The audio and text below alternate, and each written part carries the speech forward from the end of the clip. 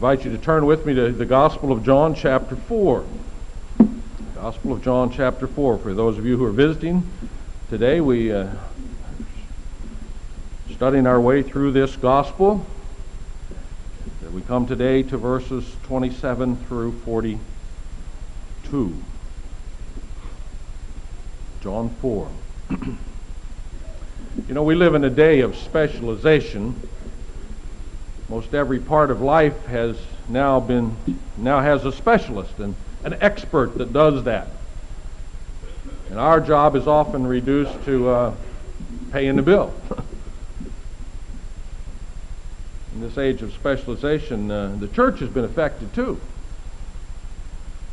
Nowadays, churches commonly have not just pastors, but endless other professional staff members, church administrators, youth specialists, ministries coordinators, ministers of music and worship, Christian education directors, and the list goes on. And the congregation's job? Pay the bills, of course. Now, I stop short of condemning any specific ministry of any particular church. Every church has got to do the ministry as best they know how. But however we do that, the Bible clearly teaches that the whole congregation is called to be ministers, not just to hire specialists to do ministry. We are called to be a ministering body of God's people, to actively participate in all of those areas which in which we as a culture of specialists are tempted to just hire an expert and just write a check instead of doing ministry. I start with that principle because it's kind of with that assumption that this text makes some sense to us. If we're not in a ministry, well then, when you hear what we have to say about this text, you'll say, well, you should just preach that at a pastor's conference. This is a pastor's conference. We're all pastors in a certain way, in that we pastor some children, or we shepherd a little flock of friends that look to us for spiritual leadership, or we're evangelists who have contacts with people that nobody else is telling the gospel to, and we're all in the ministry, and as such, then, the words of encouragement and challenge that our text has for us apply to you, not just to me or my ministry friends. We are the ministry, ministering community, the fellowship of God's believer priests, if you will. Well, let me read the text. Verse 27. The context here is that Jesus is talking to the Samaritan woman. He's just told her that he's the Messiah. Disciples have gone into town. We pick up in verse 27. Just then his disciples returned. They were surprised to find him talking with a woman. No one asked, what do you want, or why are you talking to her? Then leaving her water jar, the woman went back to town and said to the people, come see a man who told me everything I ever did. Could this be the Christ? And they came out of the town and made their way toward him. Meanwhile, his disciples urged him, Rabbi, eat something. But he said to them, I have food to eat that you know nothing about. Then his disciples said to each other, could someone have brought him food? My food, said Jesus, is to do the will of him who sent me and to finish his work. Do you not say 4 months more and then the harvest? I tell you, open your eyes and look at the fields. They're ripe for harvest. Even now the reaper draws his wages, and even now he harvests the crop for eternal life, so that the sower and the reaper may be glad together. Thus the saying, one sows and another reaps, is true. I sent you to reap what you've not worked for. Others have done the hard work. You have reaped the benefits of their labor. Many of the Samaritans from that town believed in him because of the woman's testimony. He told me everything I ever did. So when the Samaritans came to him, they urged him to stay with them, and he stayed 2 days. And because of his words, many more became believers. They said to the woman, we no longer believe just because of what you said. Now we have heard for ourselves, and we know that this man really is the Savior of the world.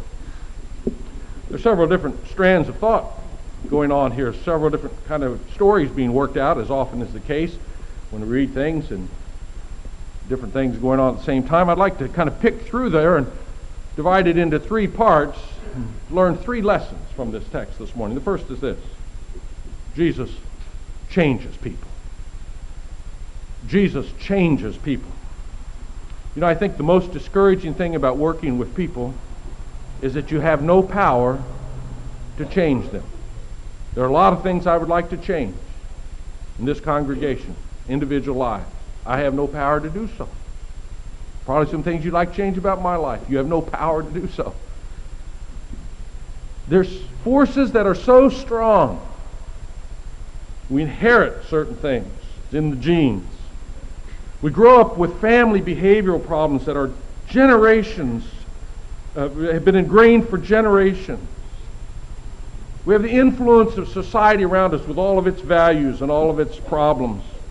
And then there are invisible chains of past experiences that just bind our hearts and make us unable to move in this direction or that. There's so many of these forces that surround us that it seems sometimes you would just despair that change is not possible. People are just what they are and nothing really is going to change. There's all kinds of evidence to that. But our text this morning reminds us of the power of Christ. Jesus changes people. And we need to know that because these forces are so strong and we see so little change that sometimes we just kind of develop the mentality that if you grew up in church, you're kind of going to go Christian ways. And if you didn't grow up in church, well, then you're kind of not and nothing really is going to change. But our text says Jesus changes people.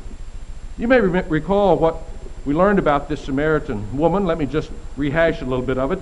She's part of a culture, the Samaritans, an ethnic group, a religious group that hates the Jews, has no time for Jesus and his religion, has such a long history of animosity, almost 1,000 years long, that they don't even speak to each other anymore, Jews and Samaritans. Not only that, but this woman individually has quite a history of her own. She's been through 5 marriages now. She's living with somebody else. She has a rather spotted past. She seems to have become somewhat of an outcast in the community. She's here at the wrong time in the wrong place and all alone. Why? Why? Except that she's a nobody. She's an outcast. Oh, but would you look at her now as we get on down in this text? After being confronted by Jesus and his claims and his offer of living water, his identity of who he is, we read here that she leaves her water pot and she goes running into town to tell everyone, this must be the Messiah. In verse 39 to 42, her mission proves successful because here comes the whole town streaming out. People believe her, people who probably weren't used to even speaking to her. They return with her to meet this Jesus, and some of them believe because of what she said, and even more believe when they meet him and they hear for themselves who he is. They invite him to stay. They learn something happened. How do you account for the radical change in this woman from a nobody, a social outcast, estranged from any Jew, especially a Jewish rabbi, to a woman now changed?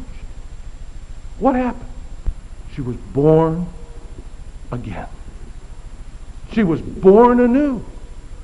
Jesus changed her inside so radically that it can only be explained to say he gave her a new heart. He made her a new person. Dr. James Boyce identifies several pieces of evidence of this new birth. 3 things, let me just pass them on briefly.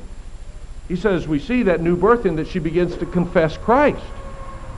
When a new baby is born, the first thing he does is he takes one big gulp of air and he lets out a squeal. He begins to say, I'm here, I'm alive, and he doesn't quit. And this brand new baby, when she understands who Jesus is and when she's confronted with the living Savior, she takes a big deep breath and she goes running into town to tell everyone, I have found him. I have found the Messiah. No such thing as secret saints. God changes you, you begin to sound like a Christian. Second thing is her values changed. You know, when she came to the well, it's just a humdrum job. Got to get water. It's hot. What a pain in the neck. Got to walk out to the well, draw this water, get it back just to live, just doing the mundane task of life. And now look at her. Something has happened. It's changed her values so much she leaves her water behind and goes running. She's found something better. She's found living water. And she's got to talk about it's more important even than getting water for her family. Her values changed. Evidence of new birth, new life. Third thing, she shows concern for the lost. This woman probably had 1,000 reasons not to speak to the people in that town. They had probably looked down their scrawny noses at her so many times, she could easily say, I'm done with them. I'm not even speaking to them anymore. And yet, here she goes. Concern for them, wanting to tell everyone what she's learned, who she's met. Why? Because when God gives us a new heart, He begins to work the love of Jesus through us to other people. That's just how it is. You see, here is evidence of real change in this woman. Living water beginning to flow, beginning to bubble up as a fountain within her, to put it in our terms. This morning, if your life seems beyond repair, there's so many problems piled on top of one another that you've given up hope of ever trying to sort it all out. You've tried to turn over a new leaf so many times and failed that you just can't even bear even thinking about trying again. I have good news for you. Jesus is still in the business of changing people. Jesus is in the business of taking lives off the garbage dumps and making them somebody, sons and daughters of the living God. Clean, adopted, completely changed from the inside out. And He can do that for you too. But I especially want to speak to you Christians who perhaps have had your perspective become so narrow that you only have hope for those who grew up in a church like yours, and your view of the kingdom isn't any bigger than that. Well, this morning I would tell you that God has a whole different view of things. You see, that was the disciples' narrow little view. They probably passed this woman on their way into town. I'm sure they didn't speak to her. Jews didn't speak to Samaritans. They may have caused her to step off the path so they could go by. Their view of the kingdom didn't include someone like this Samaritan woman, but Jesus' view included her. When they come back, they're astonished. What's Jesus doing talking to this woman? They're embarrassed to ask Him. You see, Jesus came into the world to seek and to save the lost, the nobodies, the hopeless, the people that have been thrown out as garbage by society. And that's just exactly what He's doing, and He's still doing it today. Concern for people that even the church wouldn't be concerned about.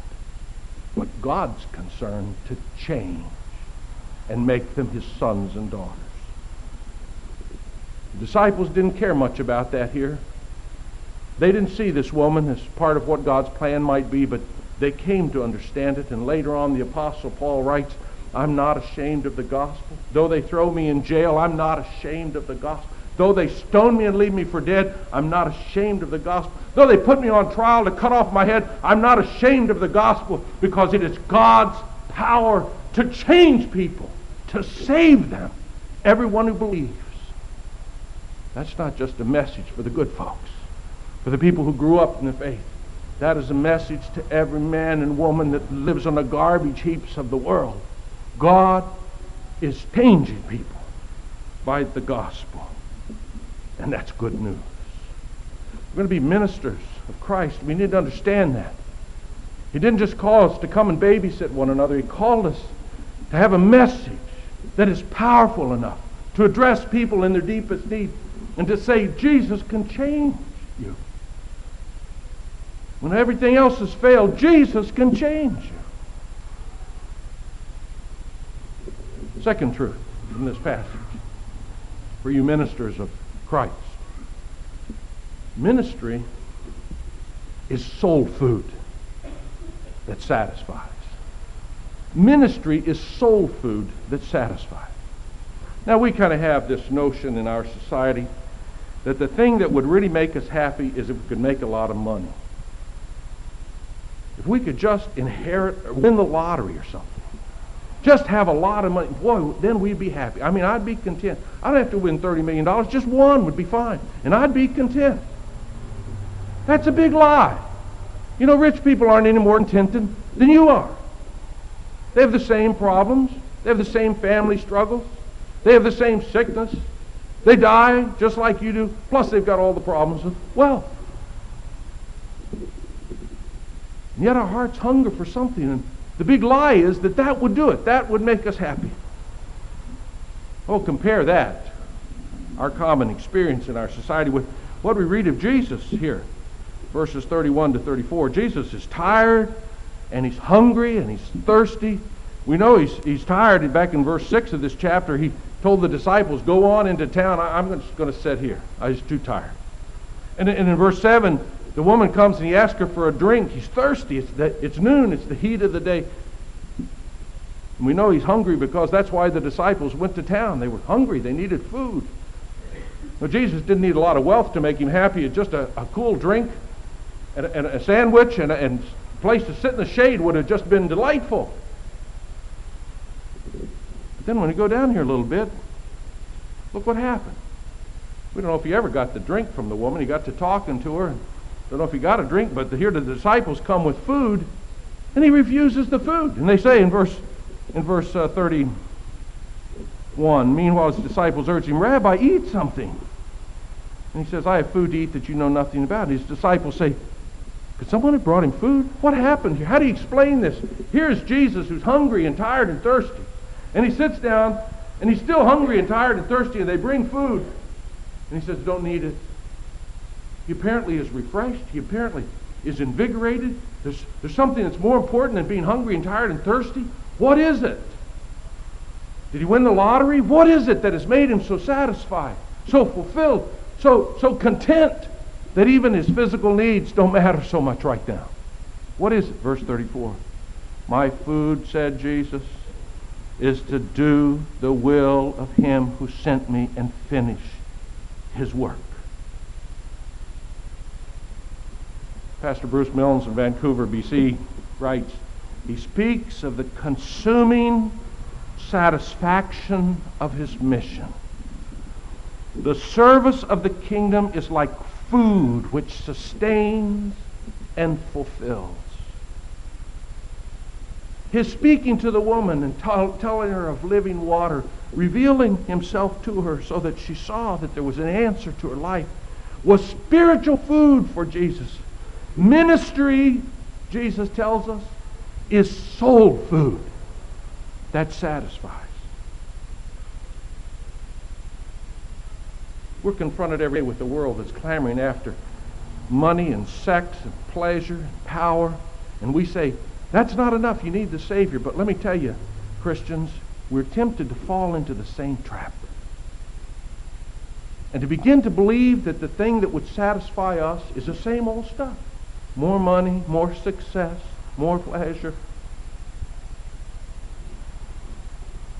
But Jesus isn't talking to unbelievers here. He's talking to his disciples when he discusses that the thing that satisfies his soul is serving his Father,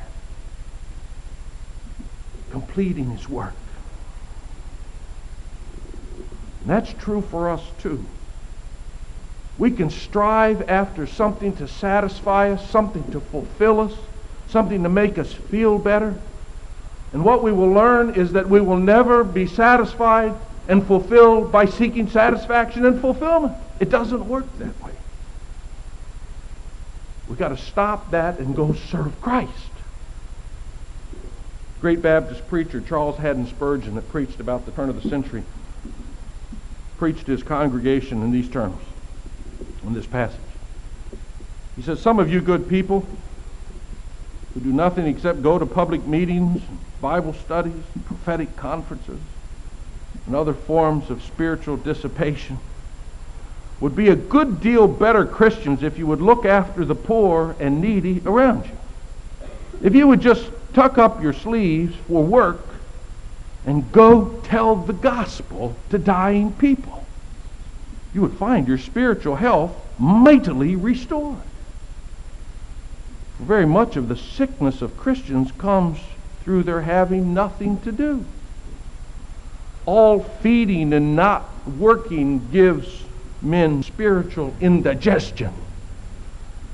be idle, careless, with nothing to live for, nothing to care for, no sinner to pray for, no backslider to lead back to the cross, no trembler to encourage, no little child to tell of a Savior, no gray-headed man to enlighten in the things of God, no object, in fact, to live for. And who wonders if you begin to groan and to murmur and to look within until you're ready to die of despair? Let us have practical Christianity, Spurgeon said. Spurgeon has proven true. In our day, therapy has overtaken the church. The church is into therapy. It's become the crying need of a generation of Christians who have more wealth and more education and more possessions and more freedom and more leisure time than any generation in the history of the church, but have not learned that it is ministry, giving ourselves away, faithfully serving the Lord, obedience to Christ. It is ministry that is soul food that can satisfy us, not seeking satisfaction for ourselves. Jesus said in verse 34, "My food is to do the will of him who sent me and finish his work." And brother and sister, that is our task too. And if we would ever know the satisfaction and the contentment that Jesus speaks of here, we will only know it in his way. Pursuing the will of the Father, laboring to finish his work. Ministry is soul food that's satisfying.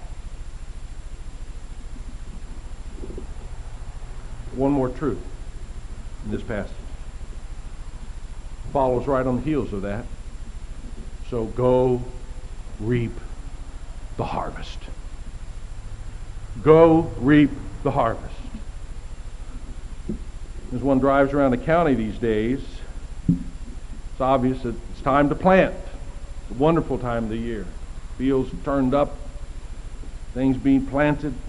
It's a time of great expectation. What's it going to be like this year? Last year was a little dry. Everybody had to irrigate like crazy. Maybe this year is going to be better. Good crop, bad crop. Wonder what it's going to be. It's a wonderful time of expectation as the crops grow and go in the ground each year. In the Bible, God often talks of his work, his church, his work with his people in terms of farming his field, planting, cultivating, reaping a harvest of souls, a harvest for eternal life.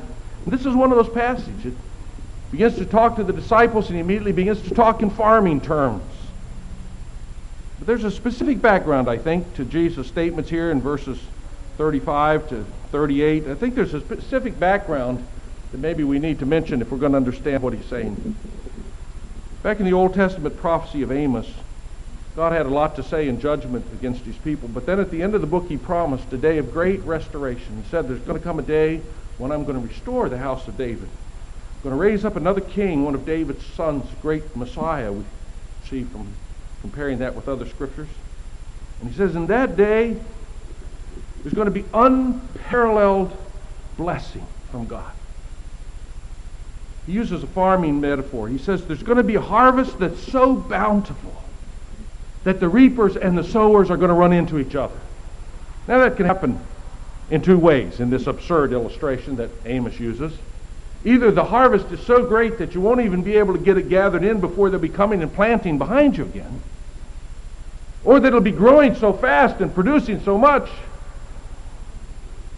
that you can hardly get it in the ground before the reapers are on your heels to harvest it, because God is blessing. They're both absurd illustrations, but that's what God says. He said, I'm going to bring a day of unbelievable, unparalleled blessing. Now, he's not talking about corn. He's talking about people. The blessing of his people, the blessing of his kingdom. God is going to build a holy people like nothing that Amos had ever dreamed of. That's what Jesus is talking about here. And he has a couple of things to say then out of that as he talks about the harvest. First thing he says is, Now's the time. Now's the time.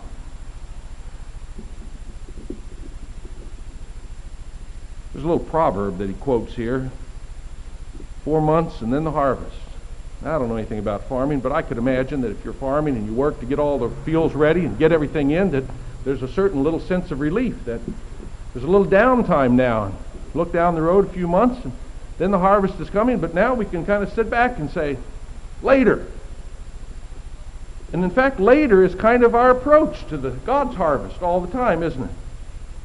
Well, we had a nice start here, we got things going in this church, and now we can sit back and see what God does, and later we'll look at it again and see how it's going.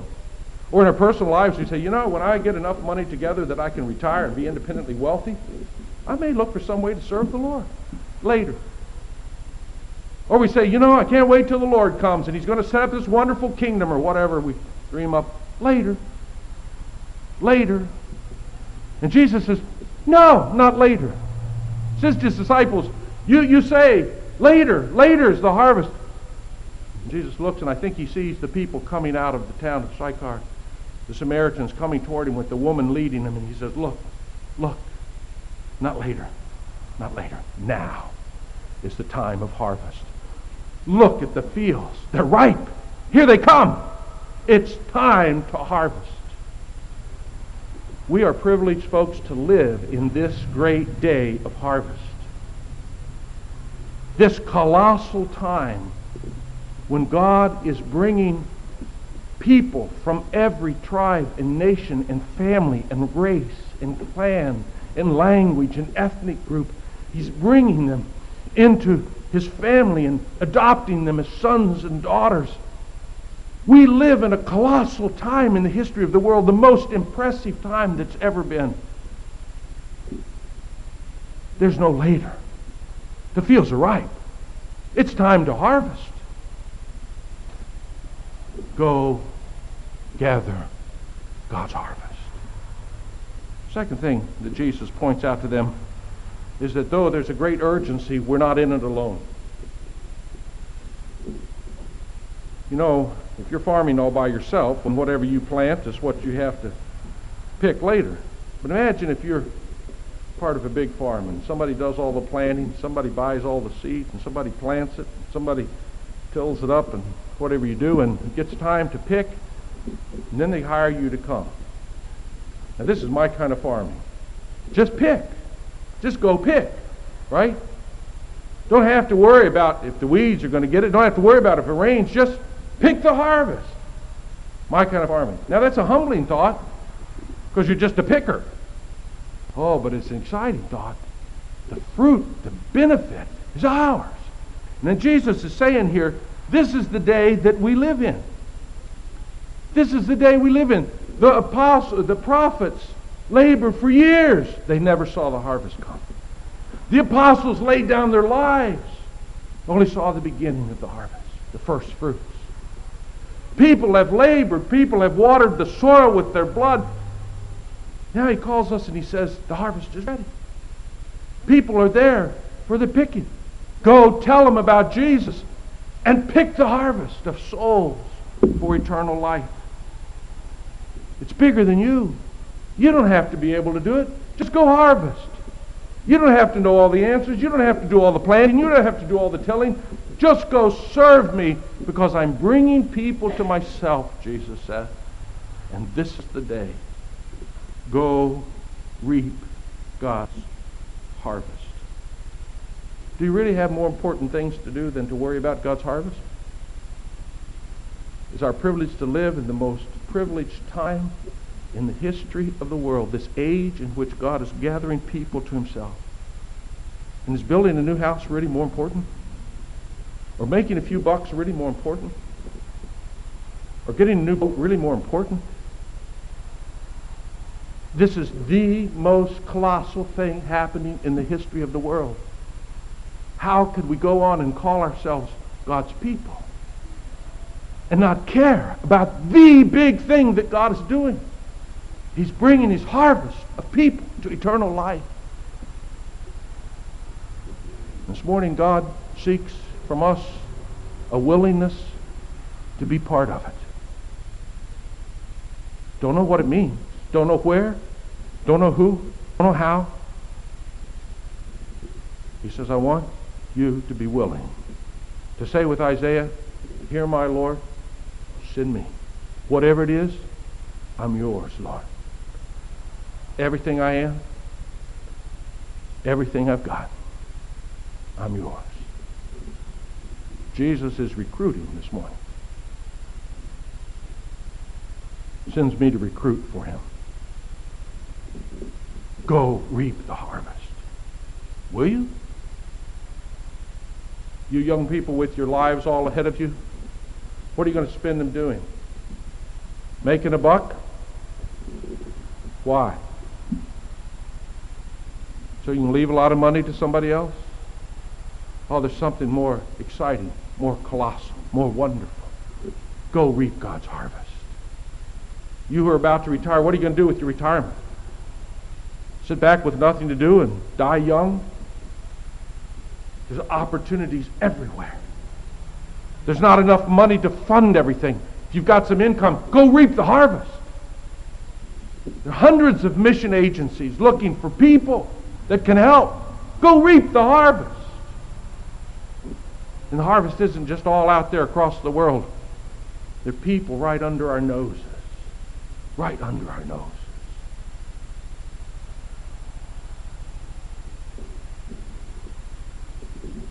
Read recently that there are 60,000 Sikhs in Surrey. So we need to send missionaries to the world to reach people. People right here. They're the ones you shake your fist at as they pull out in front of you on the guide.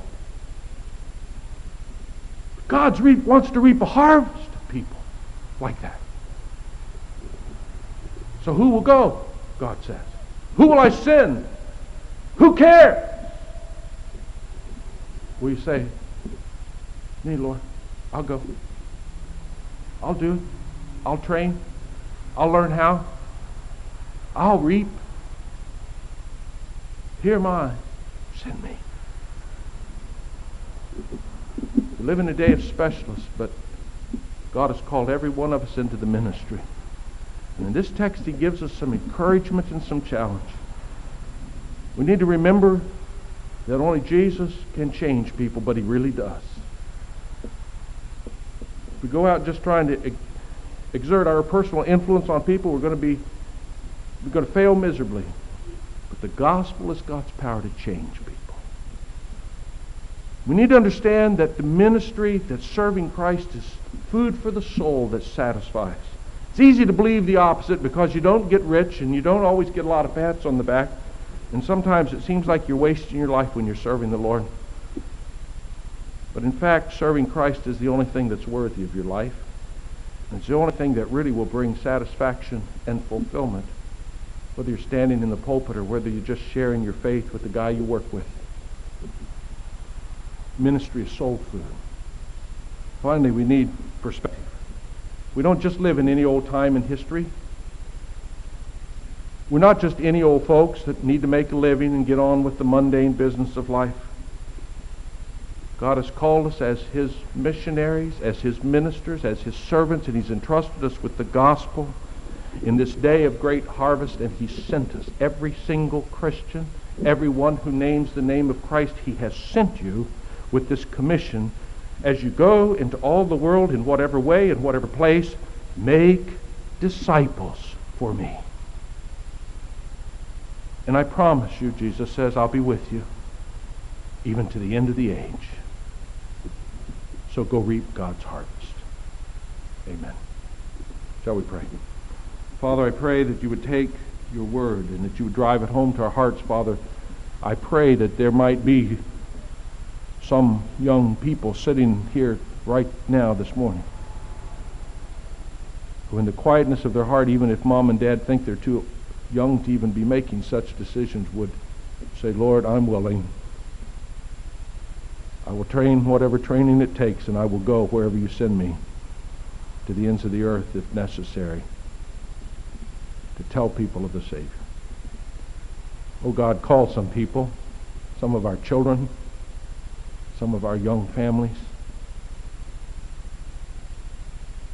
some of our retirees, all of us, Lord, and wherever we are, whatever we're doing, I pray that you would call us today.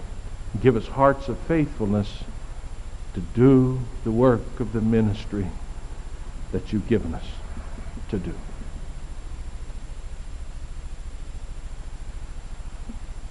Lord, in a few minutes we'll be talking about other things and enjoying the fellowship and having dinner, and all of this will be lost unless your Spirit works in our hearts